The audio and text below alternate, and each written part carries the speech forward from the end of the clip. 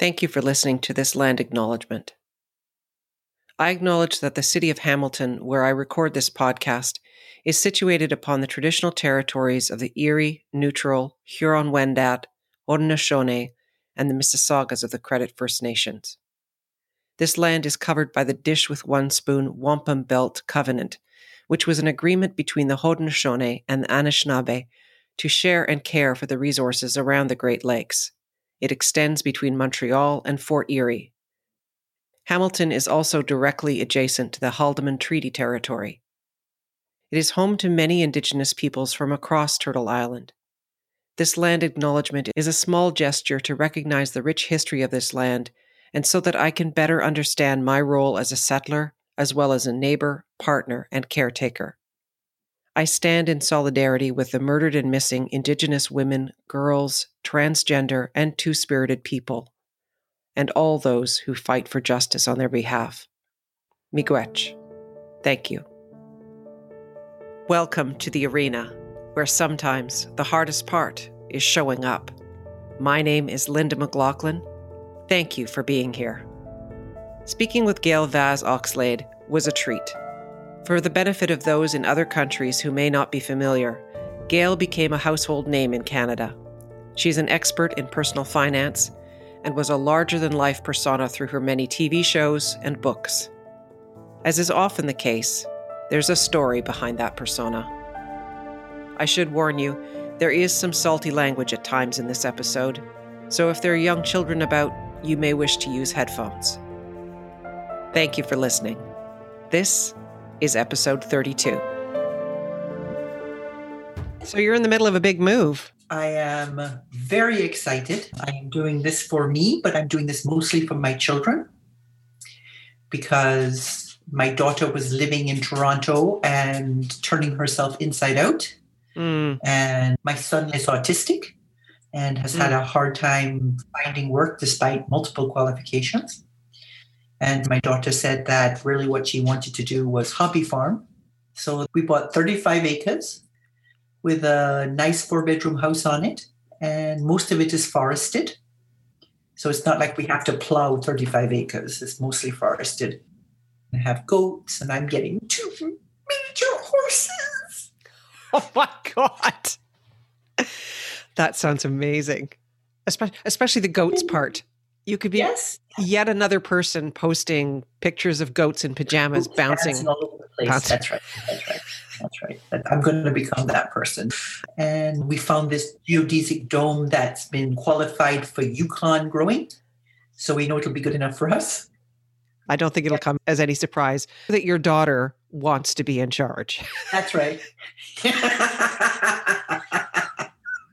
Things that she has this absolutely lovely mate who is soft and gentle and kind. And I said to her just yesterday, I said, you are nicer to Julian than you are to any of the rest of us. And she stopped for a moment and she thought, and she said, yes, I am. He's the only neurotypical one. So we have to be nice to him because all the rest of us are crazy. So Malcolm has his autism. I have severe depression.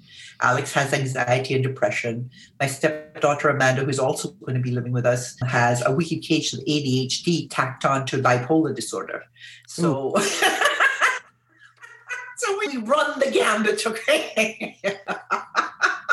Fantastic. So we're moving to a small place called St. Eugene. St. Eugene is the patron saint of broken families. Oh, really? Perfect. Just perfect. That's great. So I have a little intro for you. Feel free to correct me because Lord knows I know you will. Gail Vaz-Oxlade.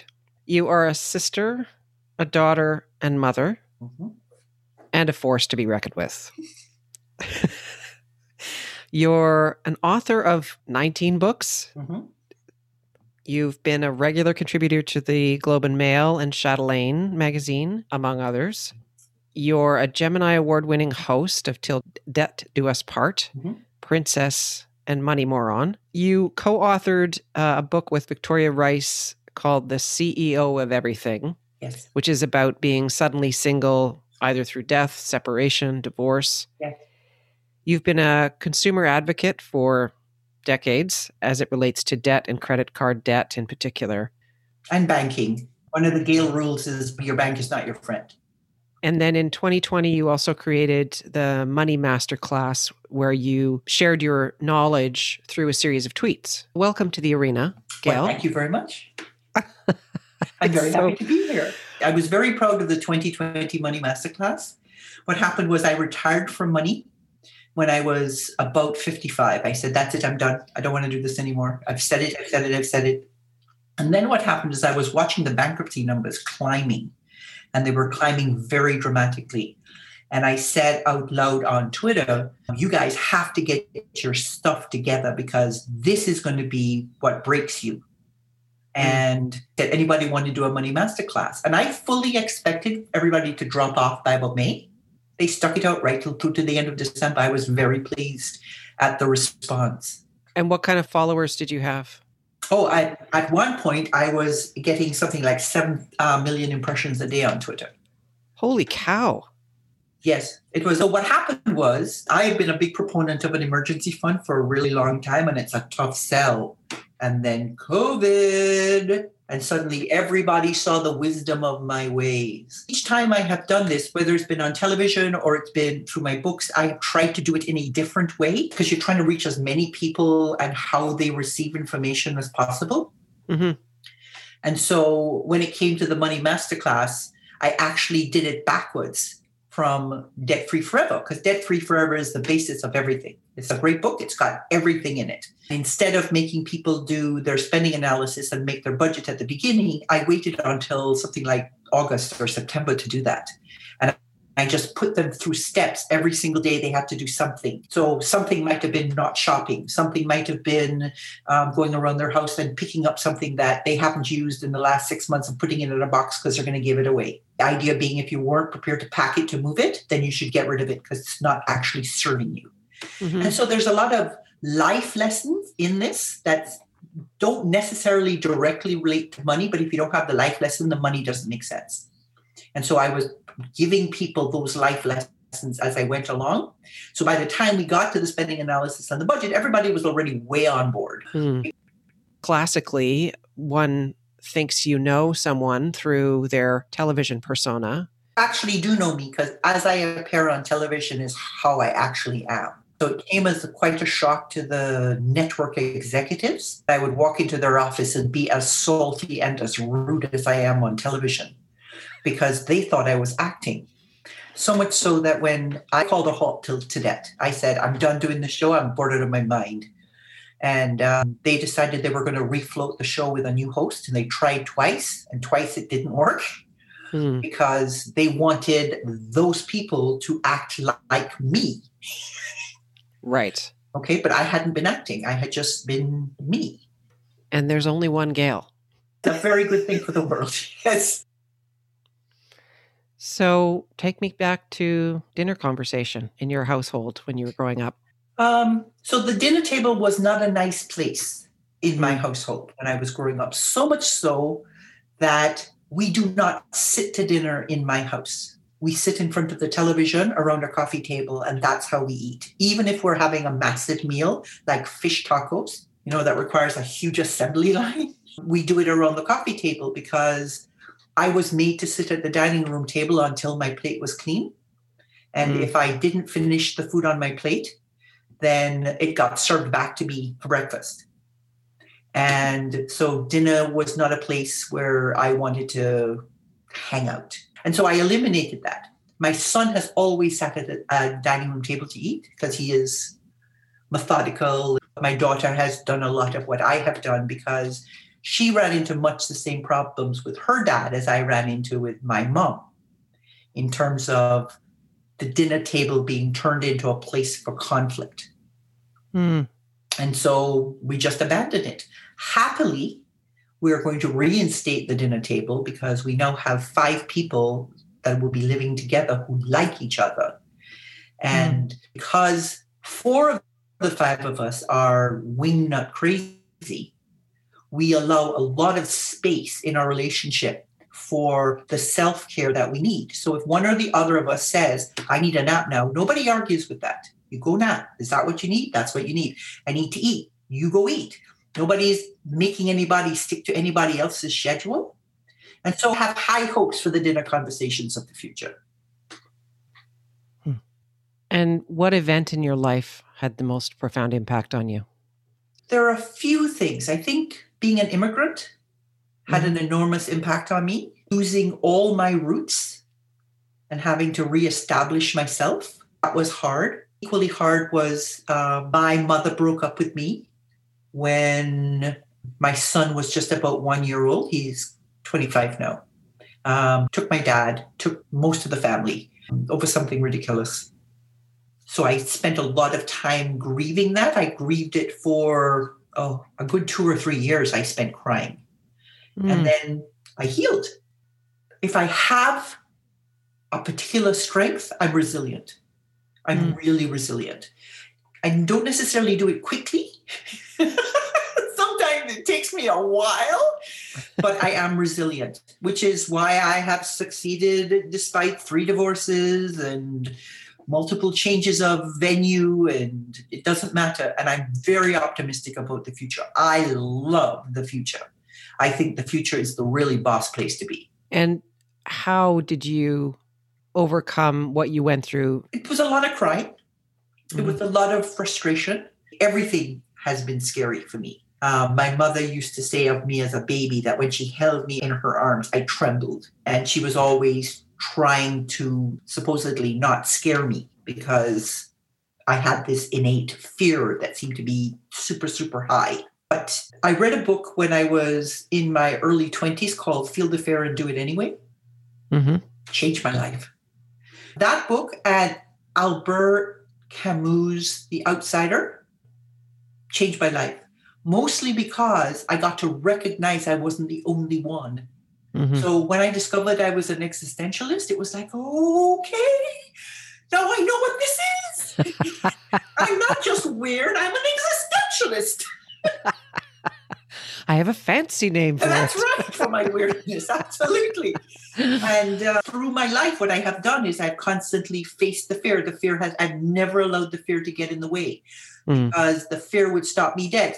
My fear is so strong that before I would go out on book tours, my body would break in some way. So I would show up at a book signing limping. And my media person would say, oh my God, you're just about to get on a plane and fly across the country. What are you going to do? And I would say, don't worry about it. As soon as I walk out of this place, it'll be fine. This is just my body saying to me, you don't really want to do this. Okay. And I have to say, yes, I do. So recognizing that the crazy that lives inside my head is a part of me, but also distinct from me, helped me learn to deal with her in a way that I don't have to beat her up. I can just say to her, sweetheart, fuck off. We're not doing this today. You know, for the first 60 times that I appeared in media, I puked first. I was on Barbara Frum's very last broadcasts with David Chilton, who talks at 3,000 miles an hour. Okay, so Barbara Frum asked a question and Chilton was there with the answer. And Barbara Frum asked another question and Chilton was there with the answer. I had barely processed the question and the man was already halfway through his answer. So much so that I thought to myself, as I'm sitting there, I'm thinking to myself, oh my God, this is terrible. I'm never going to get to say anything. So halfway through her next question, I started to answer before she'd finished the question because I had to get in there. And she just looked over at me and smiled and finished her question, but looking directly at me. And so I got to answer. And then she threw to each of us after that. Everything I've ever done has been that kind of battle. You're a woman financial expert and wasn't the norm. No, it's true. At one point, at the height of my writing, I was writing 27 columns a month. Oh my gosh. I was writing for the Globe fairly consistently, and I got a gig doing a TV show on TVO. And my editor at the Globe and Mail called me up and said, you have all these things on your plate. What are you going to give up to do the TV show? And I said, give up anything. I'm not giving up anything. Stephen, I said, I write your column when I'm having my morning crap. So, yeah. So somebody who's terrified and so nervous to go out and do these things, by all means, write 19 books. so that you could be on a book tour all the time. Well, sometimes it felt like that. Some of my book tours were really long, Mm. and I would get home and I would just like, because the other thing that a lot of people don't realize is I'm actually an introvert. Yeah, I can believe that. Okay. Yeah. So I would go off and do a speech and be big and excited and exuberant, and everybody would want to hug. But I would do all of that, and then I would come home and I would die for 48 hours. I wouldn't move. I would barely eat. I would just stay in my bed for 48 hours just to get my energy back to a normal level, because I'd burnt myself out.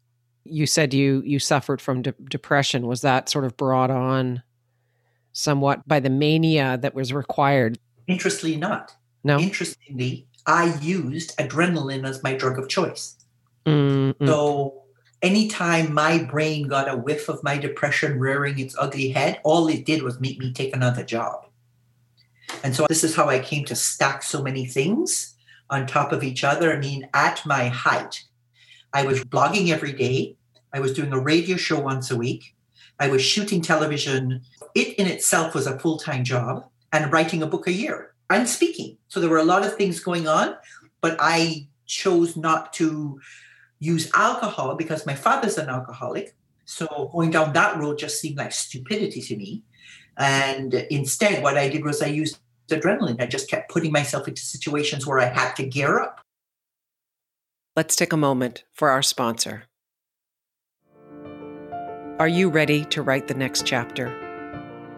Are you ready to be the hero in your own story? I work one-on-one with people to help them discover what they most want from the next phase of their life. Isn't it time to create a life worth leading? Go to the podcast website and click on the link. I look forward to hearing from you.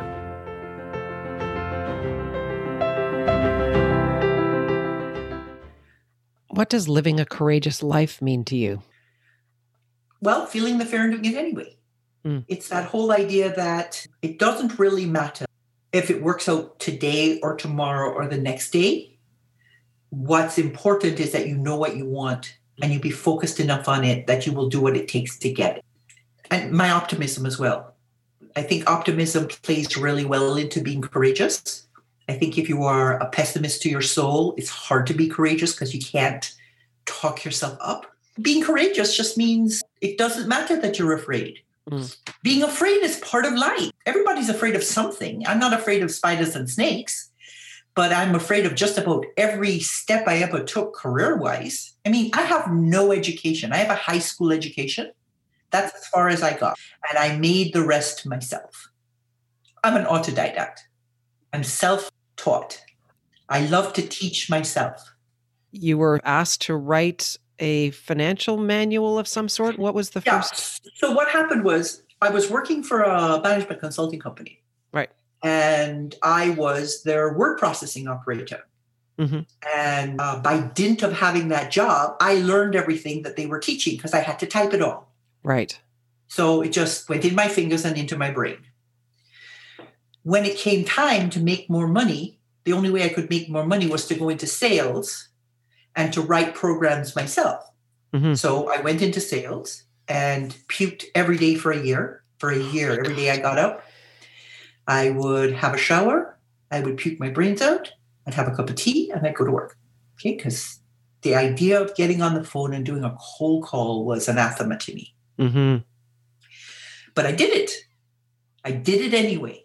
Okay. And the first year that I worked doing this, I sold a program into one of the trust companies. They were bringing in a whole new staff, all highly educated, but not necessarily knowing anything about product. And so they needed a product knowledge training program.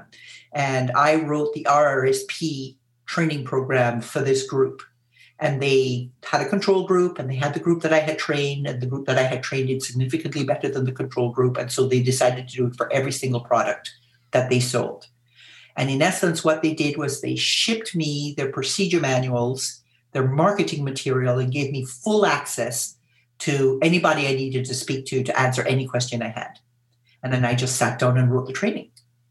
And I just wrote and wrote and wrote and wrote and wrote. And I did it for every single product that financial institution sold, which is how I got my education in money.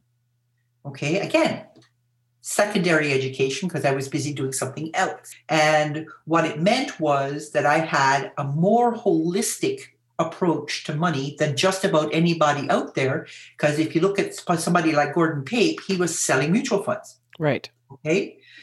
But I had to write the credit manuals as well as the investment manuals, as well as the deposit manuals, as well as blah, blah, blah, blah, blah. So I saw how everything fit together. And so that became what I branded myself with. I was not going to come up with fabulous strategies that would make you a millionaire by the time you were 35. I was going to teach you how to manage your money in the most holistic way possible. What goals do you still want to achieve? Well, I'm writing my memoirs. However, no publisher in Canada will publish my memoirs if I don't write them a money book first. So. Are you kidding me right now? No. Explicitly said. So I will self-publish. So my next goal is to finish. I've done the first draft, is to finish the book, get it edited, and get it self-published. And then the next book will be the one about moving to the farm. People love that shit. They do. You know, a year in Provence, you name it. People love it when I built a house in Tuscany. Come on my journey with me. I'll show you the worm rot. Oh, people love that stuff. They love going on journeys with people. What's essential to living a courageous life? It's a good question. Maybe self-worth. Maybe a sense of your own place where you fit in the universe. I've always had a sense that I am where I'm supposed to be. So even when, my first husband was very abusive, physically abusive, and I would not change having lived through that, because living through that made me the next version of Gail, which was better. It gave me more empathy. I had grown up with a mother who said things like, well, if any man ever laid a hand on me, I would just pick up the lamp and crack it over his head at night when he's asleep. Of course, she never did that. And I had a family member who was regularly physically abused by her husband. And my entire family just turned a blind eye to it. Nobody did anything. This whole idea that you have to live to somebody else's rule, I've never done that. I live by my rules. And sometimes that means I break other people's rules. But if this is going to work for me, this is what I have to do. And I think if you keep learning, so that's a regular mantra in our house, okay? Something happens and shit goes sideways. And the next question is, okay, what's the lesson? Yeah. What do I have to do to stop banging my head against this wall? How do I do things differently so that this is not going to be my next outcome again? Okay, and so it's always a matter of figuring out what works for you and how it works for you. I say I break other people's rules, but we also have this rule in our family where you don't hurt anybody else on purpose. You don't do any harm to yourself, and you don't willfully break anything. Those are the rules my children grew up with. Okay, it wasn't finish your dinner. It wasn't make sure your socks match, because none of those things have happened. It was just be kind to other people, be kind to yourself, and don't let your temper get the better of you, because you will get angry. My daughter gets into a fury and she throws her phone at the wall and it shatters into a million pieces. And I just look at her and I go, you're buying the next phone because I'm not replacing it. Right? And so that's it. Always about consequences, but natural consequences, not made up consequences, not you were rude to your grandmother. And so I'm going to make sure that you are never rude to your grandmother again by making you clean the toilet with your toothbrush. Right. Okay? None of that kind of rubbish. Really natural consequence that brought the lesson home immediately. Living with an autistic child helped with that. And I'll tell you why. Not everything makes sense to an autistic child if it's not explicitly spelled out. And so I could never punish Malcolm for doing something wrong. The first time he did anything wrong, he got an explanation. He never did it twice. All he needed was the explanation. But if I said to him, you can't do that thing, he would, well, I didn't know that. And I said, I know you didn't know that. That's why I'm telling you no. You can't do that thing. And this is the reason why you can't do that thing. So, for instance, I swear like a Trojan. I hadn't noticed. Malcolm, no, not at all. Right? Malcolm came home from school and he's running around the yard and he's bouncing his ball and he's going, fuck, fuck. And somebody says, you're going to let him do that? And I said, absolutely. And I took him aside and I said to him, so here's the thing. If you use that word at school, I can't do anything for you. That's a forbidden word at school. So if they suspend you, you're on your own. Can't help you.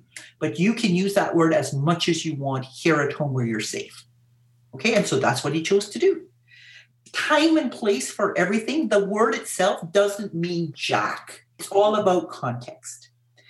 What impact do you want to have on the world? Well, my stepson used to say I was a refugee from a Disney movie. Okay. Because my mantra has been, my job here is to be as happy as I can be and to make as many other people around me as happy as I can make them. Not my job to fix them, just my job to bring happiness to wherever I am. And that's what I do. So I guess that's the impact I want to have. I want to see people smile and believe in themselves and know that what they want, they can have, but they have to be clear on what it is they want. They can't have it all at the same time. Mm-hmm. They have to pick and choose, because serially, you can have it all, but you can't have it all at the same time. Mm-hmm. Mm-hmm. What would you do on your last day? Exactly what I'm doing the day before. I don't need to live my life any differently than I'm living my life, because I'm going to be with the people I love. We're going to have all the conversations we always have. I'm going to eat the food I love to eat. I don't save anything. I have no good things. Okay. Everything is used all the time. If there's a crack in something and it doesn't bother me, it stays. If there's a crack in something and it bothers me, it goes. I'm quite happy with how I live my life. So the last day can be just like all the others. And if you had the opportunity to have a conversation with someone, living or dead. Oh, yeah. These are good questions. Who would it be and what would the nature of the conversation be?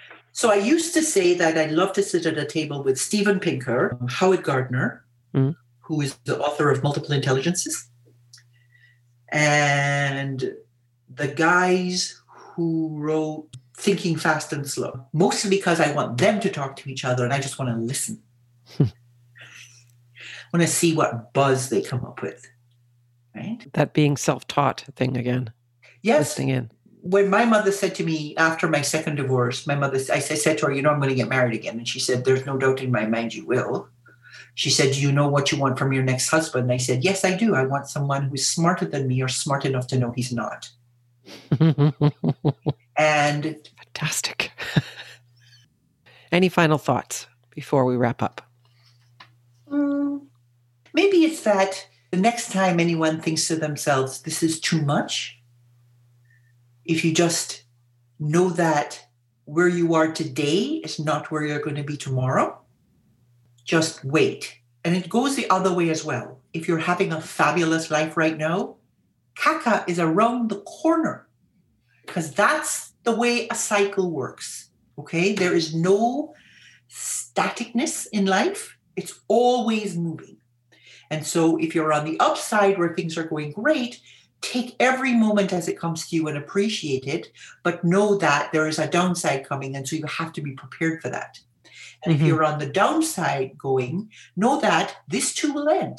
And there is an upside around the corner. I don't know how long it's going to take you to get to it, but you will get to it. And so know that you are in charge of how you respond to things. You can't affect how people respond to you. You can only affect how you respond to things. And so it is up to you whether you decide you are going to take it on and make it your woe, or you're just going to dust your shoulder off and say, that's okay. You go your way, I'm fine. I would like to ask you, because I know you had a blow up. I know that your life sort of imploded, sounds like It felt bigger than that to me. It felt like fireworks to me. How much happier are you now than before the blow up? I don't know if it's happiness, but I feel like I am myself. Fabulous. How much of that was hidden before? Oh, a fair amount, I think, anyway. I don't know how much people perceive it from the outside, but I feel very different. Between my ears, I feel very different, and in my heart, I feel very different. I don't feel like that sense of dread and that sense of, I'm living a lie, I'm living a lie. What would you tell your younger self, the young woman who was heading out into the world and before she got married? You're going to be fine. Everything's going to be fine. You're not going to believe the fabulous life you end up having. You won't even believe it. And you should see the shoes you get to wear. It's all worth it for the shoes. The shoes, the TV shoes. Oh, TV shoes were great. I would spend 15 minutes in my TV shoes. I would do walk up, and then the shoes would come off, and I'd spend the rest of the day barefooted because I'm tall. And so if I was in shoes, all the boys had to be on apple boxes to shoot. So my favorite place is barefoot. Yeah, I'm with you on that. I don't think I was really ever able to do shoes. I was born with Fred Flintstone feet. So there's just like the whole fashion thing with this like super pointy shoes that whatever that was in the early 2000s or something. It's like, oh my God, you've got to be kidding me. Yeah, forget it. Well, thank you so much for doing this. You have been delightful. Good questions. Thank you. Thank you. It was fun. I look forward to reading Gail's memoir when she finishes it, and for pictures of her miniature horses and goats in pajamas. She's more than earned the opportunity to step into her new life. Good luck, Gail. Thank you for listening. Please follow or subscribe to this podcast. And if you feel someone else might benefit from listening to this episode, please share it. I'd love it if you left a rating or review wherever you listen to your podcasts. I'll be putting out episodes every 2 weeks this season, while I continue to work on my first novel and try and spend some time in my garden. It's a great lineup, and I'm excited to share the next episodes with you. I'd love to hear from you.